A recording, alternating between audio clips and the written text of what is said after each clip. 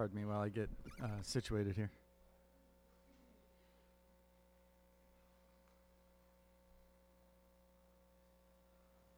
All right, so if you've got a Bible or a phone, you can turn it to Mark chapter 9, verse 42. I was kind of hoping the title slide would be up there. But it's basically what we're going to be talking about. We're going to continue talking about discipleship, and specifically we're talking about the disciple and sin. So that's kind of the title of the sermon that we're talking about. I was really glad when Justin asked me to teach about this because I feel like a bit of an expert on sin. Like I was born to it. Like nobody ever had to teach me how to sin, so I can pretty much talk about it. No, I'm joking, of course. I stand before you redeemed by the blood of Christ. Amen. But the truth of the fact is that we as disciples are living in a fallen world, and there is sin all around us. And so what we're going to see in the passage today is Jesus preparing his disciples for this world. They're on their way. We've been talking about the disciples in Jesus are on their way to Jerusalem. And so before we look at this section of Scripture together, I wanted to highlight that we're going to see a very serious tone, very direct speaking from Jesus. And it's direct and it's very personal. And it can be a little hard to receive. Even not just for us today, but also for the disciples, for the people in Jesus' time as they were reading it. So I'm mentioning this because as we go through it, it might sound a little differently when we read it together than whatever version you might have up on your phone or in your hands. And the reason for that is some scriptures have been added to it. Some things have come in as clarifications. Specifically verses 44 and 46 are where if you look down, they're all repetitions of verse 48. If you have a more modern translation, you'll see those in brackets, or they might even be missing. There might be a note that says this text omits this, or this text adds this. So as I read it, we're gonna read through. And I'll be skipping those verses. The content of them, like I said, is in 48. So we're gonna see that there, and we'll talk about it when we reach it. But just so you know, that's where we're going for this, going with this. So if you want to turn to Mark 9:42, if you've got the Pew Bible, it's page 845, sorry. It says, "Whoever causes one of these little ones who believe in me to sin, it would be better for him if a great millstone were hung around his neck and he were thrown into the sea. And if your hand causes you to sin, cut it off. It is better for you to enter life crippled than with two hands to go to hell, to the unquenchable fire. And if your foot causes you to sin, cut it off. It is better for you to enter life lame than with 2 feet be thrown into hell. And if your eye causes you to sin, tear it out. It is better for you to enter the kingdom of God with 1 eye than with 2 eyes to be thrown in hell, where the worm does not die and the fire is not quenched. For everyone will be salted with fire. Salt is good, but if the salt has lost its saltiness, how will you make it salty again? Have salt in yourselves and be at peace with one another." Let's pray.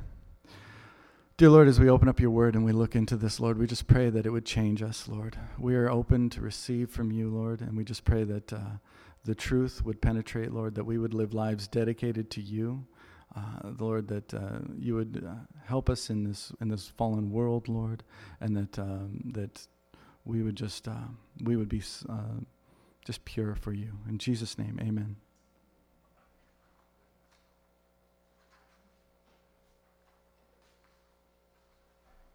All right, as I said, Jesus and his disciples are on their way to Jerusalem during this discussion. And Jesus is preparing his disciples for a life without him. They've spent the last 3 years every day with Jesus, doing life together in such an embedded way. And it was an amazing time for them. But now Jesus is going to a time where he's going to be taken away. And even though he's been telling them this, at least, you can look previously in Mark where he says, I'm going to go die. They still haven't quite got it. They still haven't paired the Jesus that they're with what the future is going to look like. They've got this idea of him in their heads as Jesus is going to conquer and free Israel from the Roman oppression. But what instead is happening is Jesus is going to suffer and die on the cross. It's hard to look at this situation and think, well, if I was there, I would have known it. I would have said, oh, hey, Jesus, you're going to go die, and we're going to do this. But the truth is there's lots of situations where I don't fully understand what God's plan is, right? The disciples knew that Jesus was good.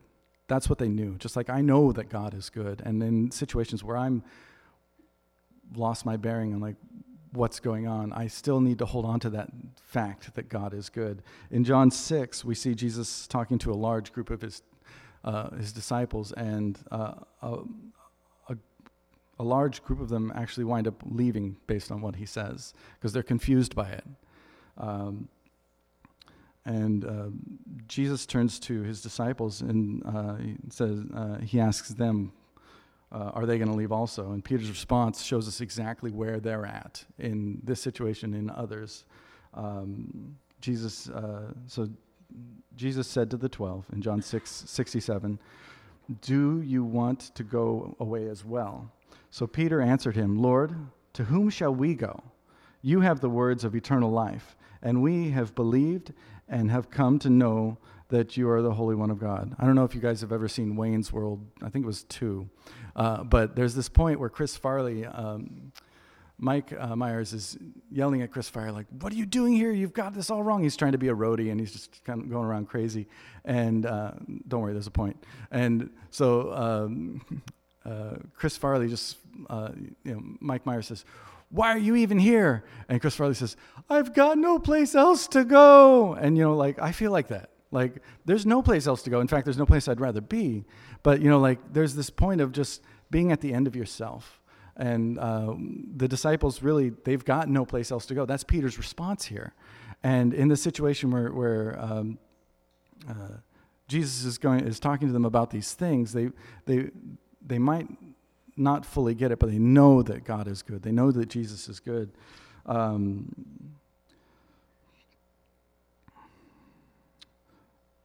that's the reality that we have kind of we have in this world, in the same fashion that the disciples were going to face, and we're really facing then.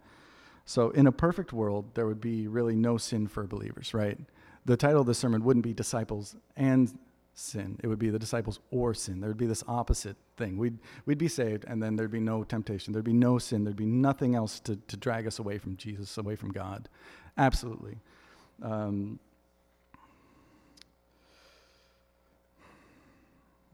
And while the disciple or sin is our future, the disciple and sin is our present, where this world wants to tear us down and take us away, and there's temptations and things that just want to drag us away from God. So as we look into the scripture, it's talking about how we deal with that world, with that reality. So we start with the only correct way to look at sin is through God's eyes. If we try to approach it with our own views, we can equivocate, we can compromise, we can make it okay for us to deal with, to sin, versus God, who has an absolute standard of what that is. And in God's eyes, sin is damaging. It separates us from God, and it leads to death. So even though it looks enticing at the beginning, it always goes down that road.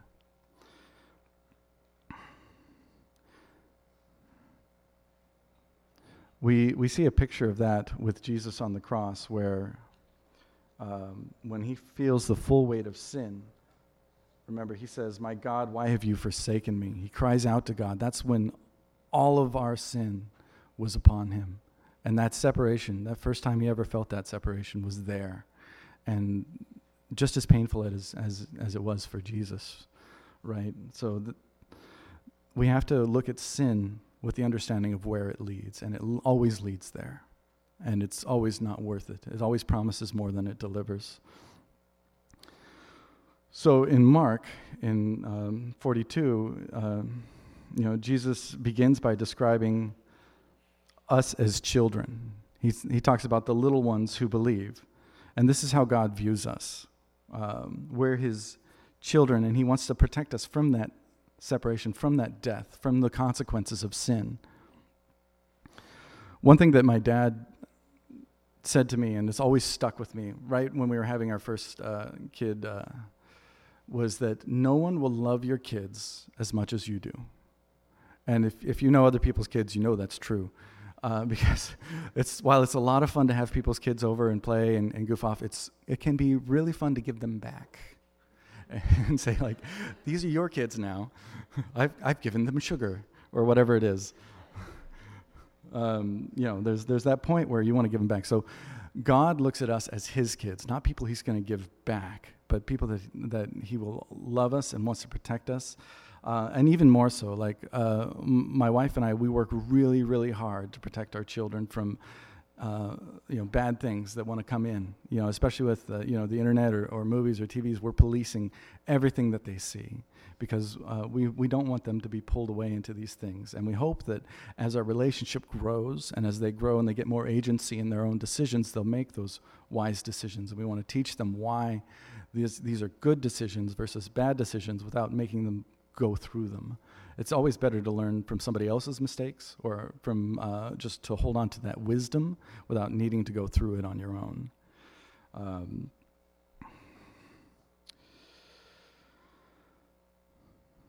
So in continuing in verse 42, the phrase cause to sin in there, it says whoever causes one of these little ones who believe to sin, is actually one word.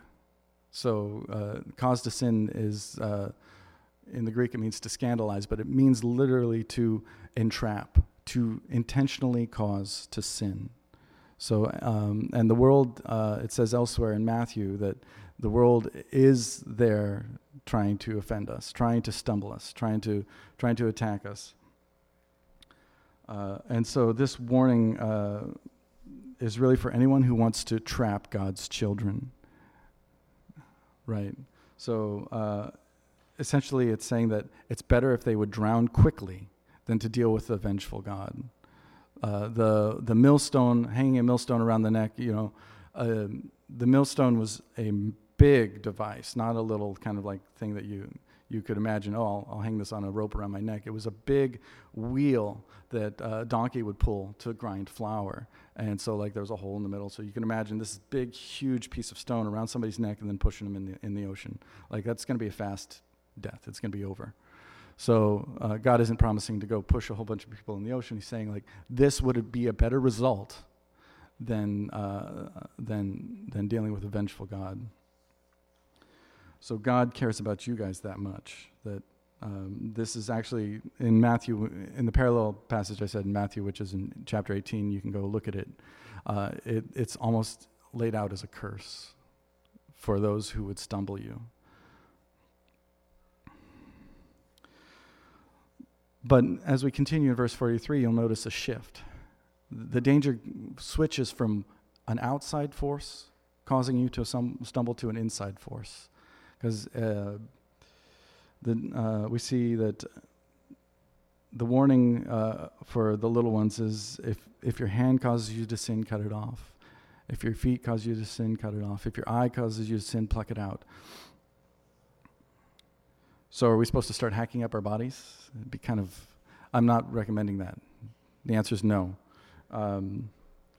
But some of early Christians actually took this literally, and they took these verses, and they also took the verses earlier where Jesus talks about being made eunuchs for Christ, and they mutilated themselves to deal with their thoughts.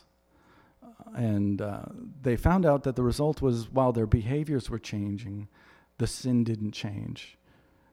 So going through and hacking off limbs and things is not going to change the sin. I've even heard of Christians, even modern day Christians, who've done this to their hands, or tried because of the sin, and it never changed. If I cut off my right hand, my left hand can sin just as much. If I cut off both hands, it's not these things that are causing sin. It's my wicked heart that causes sin. And Jesus even says this plainly earlier in Mark 7. He says, "For from within, out of the heart of man, come evil thoughts, sexual immorality, theft, murder, adultery, coveting, wickedness, deceit, sensuality, envy, slander, pride, and foolishness." Yeah. So the only thing that really promises to cut deep enough for the heart is the Word of God. That's the one thing that can deal with sin. So what is Jesus really talking about here when he says, cut these things off if they cause you to sin? He's talking about the opportunity to sin. He's talking about removing the things that lead you to sin. Because if you look at the three, right, we've got hands, the things you do. We've got eyes, the things you see. We've got feet, the places you go. So we have these three things which are really kind of the pathways to get to sin. And if you see that that these things are leading you to sin, you should cut them off. One of my favorite movies is The Matrix. I do a lot of movie references. One of my favorite movies was The Matrix. Is The Matrix. I still love it. But one of the best scenes in it is right when Neo is on his way to meet Morpheus, and they're in the back of a sedan, and he says, "Wait, pull over. I want out." Because they're telling him, you've got to do everything we say, and he's a rebel. He's like, he doesn't want to do it. So he opens the door, and then Trinity is sitting next to him and grabs him and says, "Neo, you don't want to go that way." And he says, "Why?" And there's the cinematography that shows this rainy road, and she says, "Because you've been down that road. You know exactly where it goes, and I know that's not where you want to be." And when I saw that, I was like, that's a perfect picture of sin. Like, we see it enticing us. We see it as the road that, oh, look, I want to get out of this situation, or I want to deal with this pain, or deal with whatever it is. This, I want to go down this road because it promises to get me out of this situation or make things better. But really, it's not, at the end, the destination is where you don't want to be.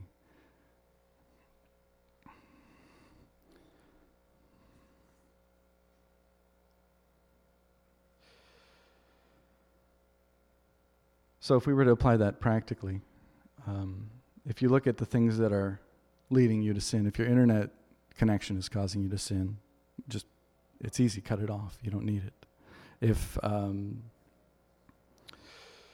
If your job is taking over your life and there's no room for Jesus in your life because of it, get a new job. It's not worth it. If the party life has pulled you in and is taking you away from God and leading you to sin, find something else to do on Friday nights. We have home groups. I'd recommend that. Find Christians and find people that are edifying and building you up. And the technical term is sublimation, which is basically swapping things. So find something else, swap it, cut off the thing that's leading you to sin.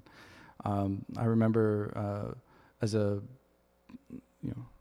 when I was younger, I was dealing with incredible feelings of loneliness, being single, wanting, where's the connection I can have? And I came across this paper that was talking about sublimation and talking about these things. And I found that I could either dwell in that loneliness and find avenues of sin, or I could swap it. And so at that time in my life, it was so amazing. Like, I was at the church every night.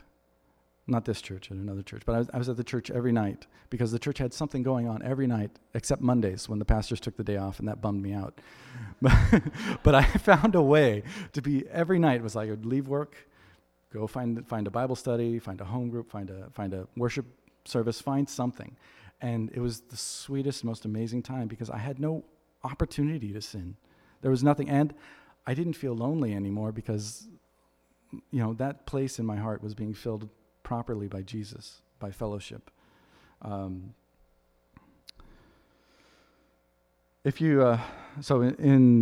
really glad you mentioned Hebrews 12 because I was going to quote it too. So the author of Hebrews kind of describes this life as a marathon that we're running, and he says, "Therefore, since we are surrounded by so great a cloud of witnesses, let us also lay aside every weight and sin which clings so closely, and let us run the race with endurance that is set before us. It's a bit silly to try to run a race if you're tied off to something. My wife just ran Ragnar.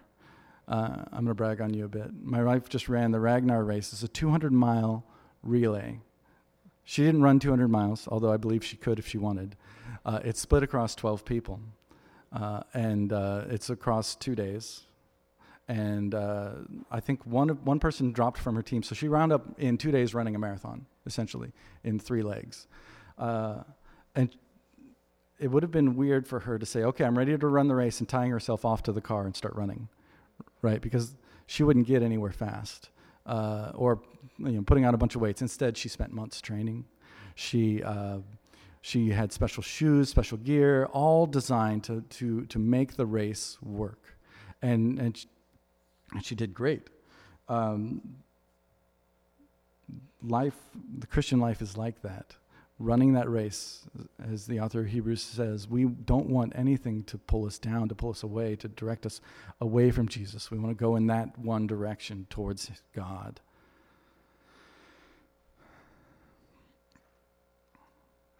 So as we look into what it means to be a Christian, we can see that there's great reward in Christianity, and that's eternal life with God, and that's given to us up front.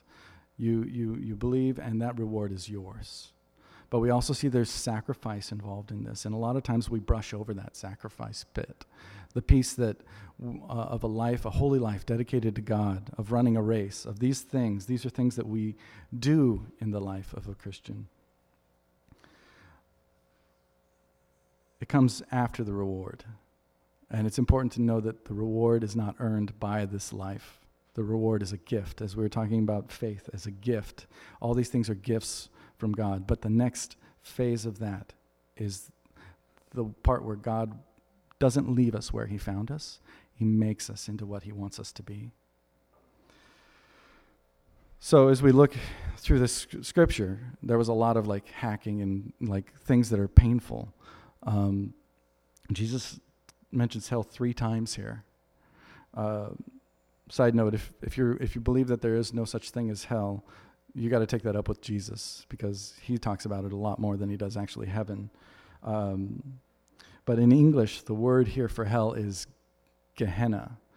And the reason that that's important is because whereas we see hell and we think maybe, the guy pitchfork fire and stuff, and I don't want to go there place, Sunday school, but this is actually the word that's used to also describe the lake of fire. And to Jesus' listeners, to the disciples here, Gehenna means the valley of Hinnom. And it was a real place just southwest of Jerusalem. And it had some evil, wicked history. If you go back to Jeremiah and Isaiah, they talk about it. Jeremiah calls it the valley of slaughter, and Isaiah calls it the burning place. And the reason that they're called that is because during the time of the kings of Judah, they would take their babies and they would sacrifice them to idols in there, in that valley, with fire. They would burn them on the altars. And so it was a place of wickedness and death, and the screaming of the children got so loud that they would beat drums to drown out the noise. That's how callous the people were to it. And so when Jesus talks about Gehenna, he's talking about this place that has fire and wickedness and death and pain and just noise and just all these things. So that's the alternative that Jesus is presenting. Remove the opportunity for sin in your life because you know exactly where that road leads: pain, separation, death. Nowhere in the Bible does it say that as a Christian you have a park hopper pass. Nowhere does it say you can go over here and sin and then go over here and enjoy benefits. It says cut off the sin. Stop it. It says where the worm does not die and the fire is not quenched, talking about that place. So beginning in verse 50, there's kind of a shift here. Jesus then talks about being salted with fire. So this is a different fire than the judgment, and is more talking about a fire of purification. So now we've shifted from the destination is hell to now a fire that rips away the things that are bad. Like when you how you purify a metal, right? You heat it up, and all the bad stuff raises to the top. And that's a great metaphor for life, whereas things heat up, the things that are hidden inside rise to the top.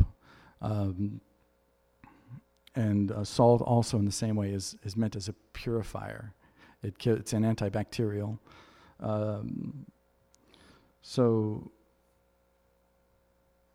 we have a picture of that in the Old Testament where salt and fire are stuck together, and that's the grain offering, where they would take all the ingredients for bread, they would add salt, and they would burn it. So if you're familiar at all with what that means, bread is life. If you go to Israel, if you haven't gone to Israel, go.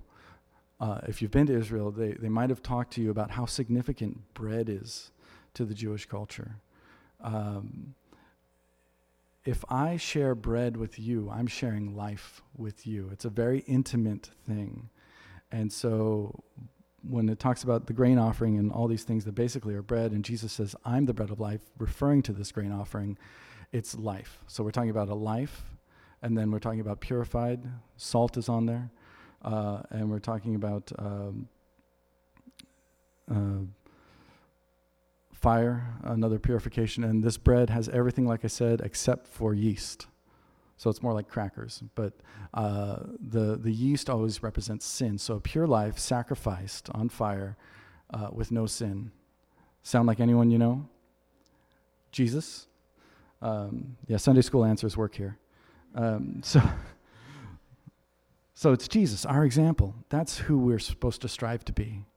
That's what the salt, seasoned with salt and fire means. We are to strive to be, to live as Jesus.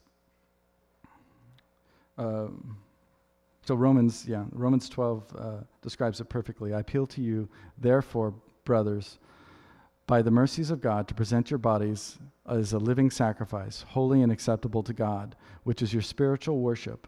Do not be conformed to this world, but be transformed by the renewal of your mind, that by testing you may discern what is the will of God, what is good and acceptable and perfect.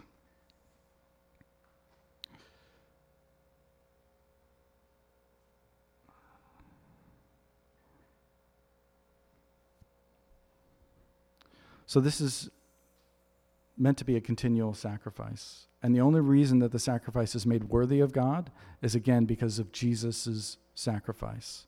It says to present yourself holy and acceptable to God. And the only way we become holy and acceptable to God is through Jesus' sacrifice. So that's where it starts. But this also talks about presenting ourselves as living sacrifices, and it's talking about a continual presentation, a continual offering of our lives to Jesus, our lives to God. So it's important, like I said, to separate the two ideas, that reward and sacrifice are here.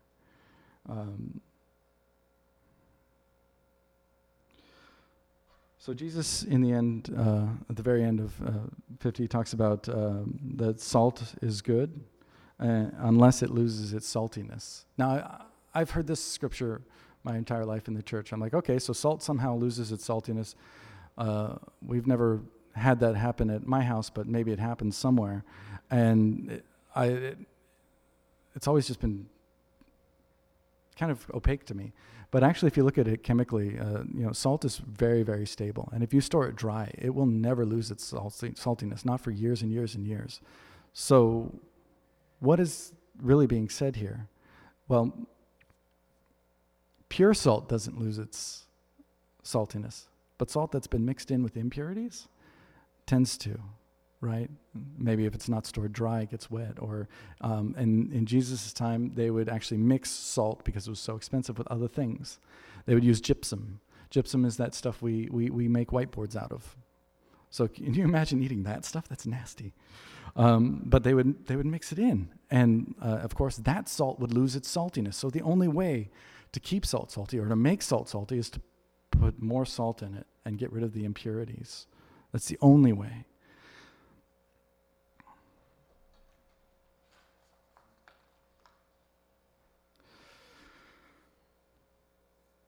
So we're called to purify ourselves, to pursue that.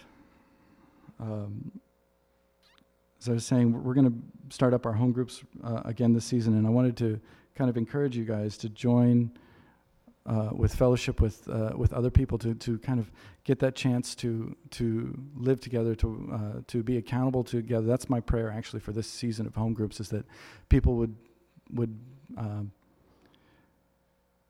work together on this, because it talks about living at peace with one another, and talks about being pure with one, and with the opportunities that we have in this church.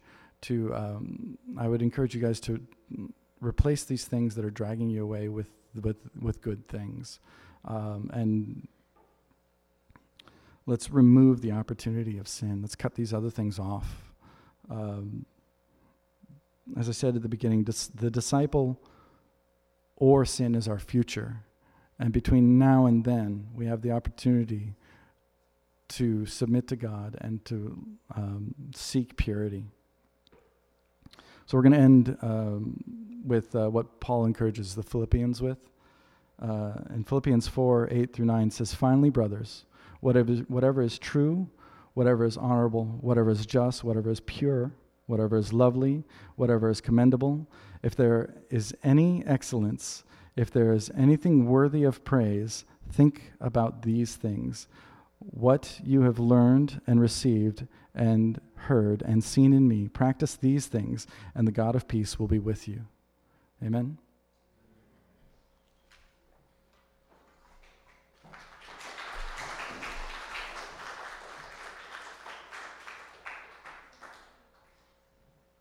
And he can't find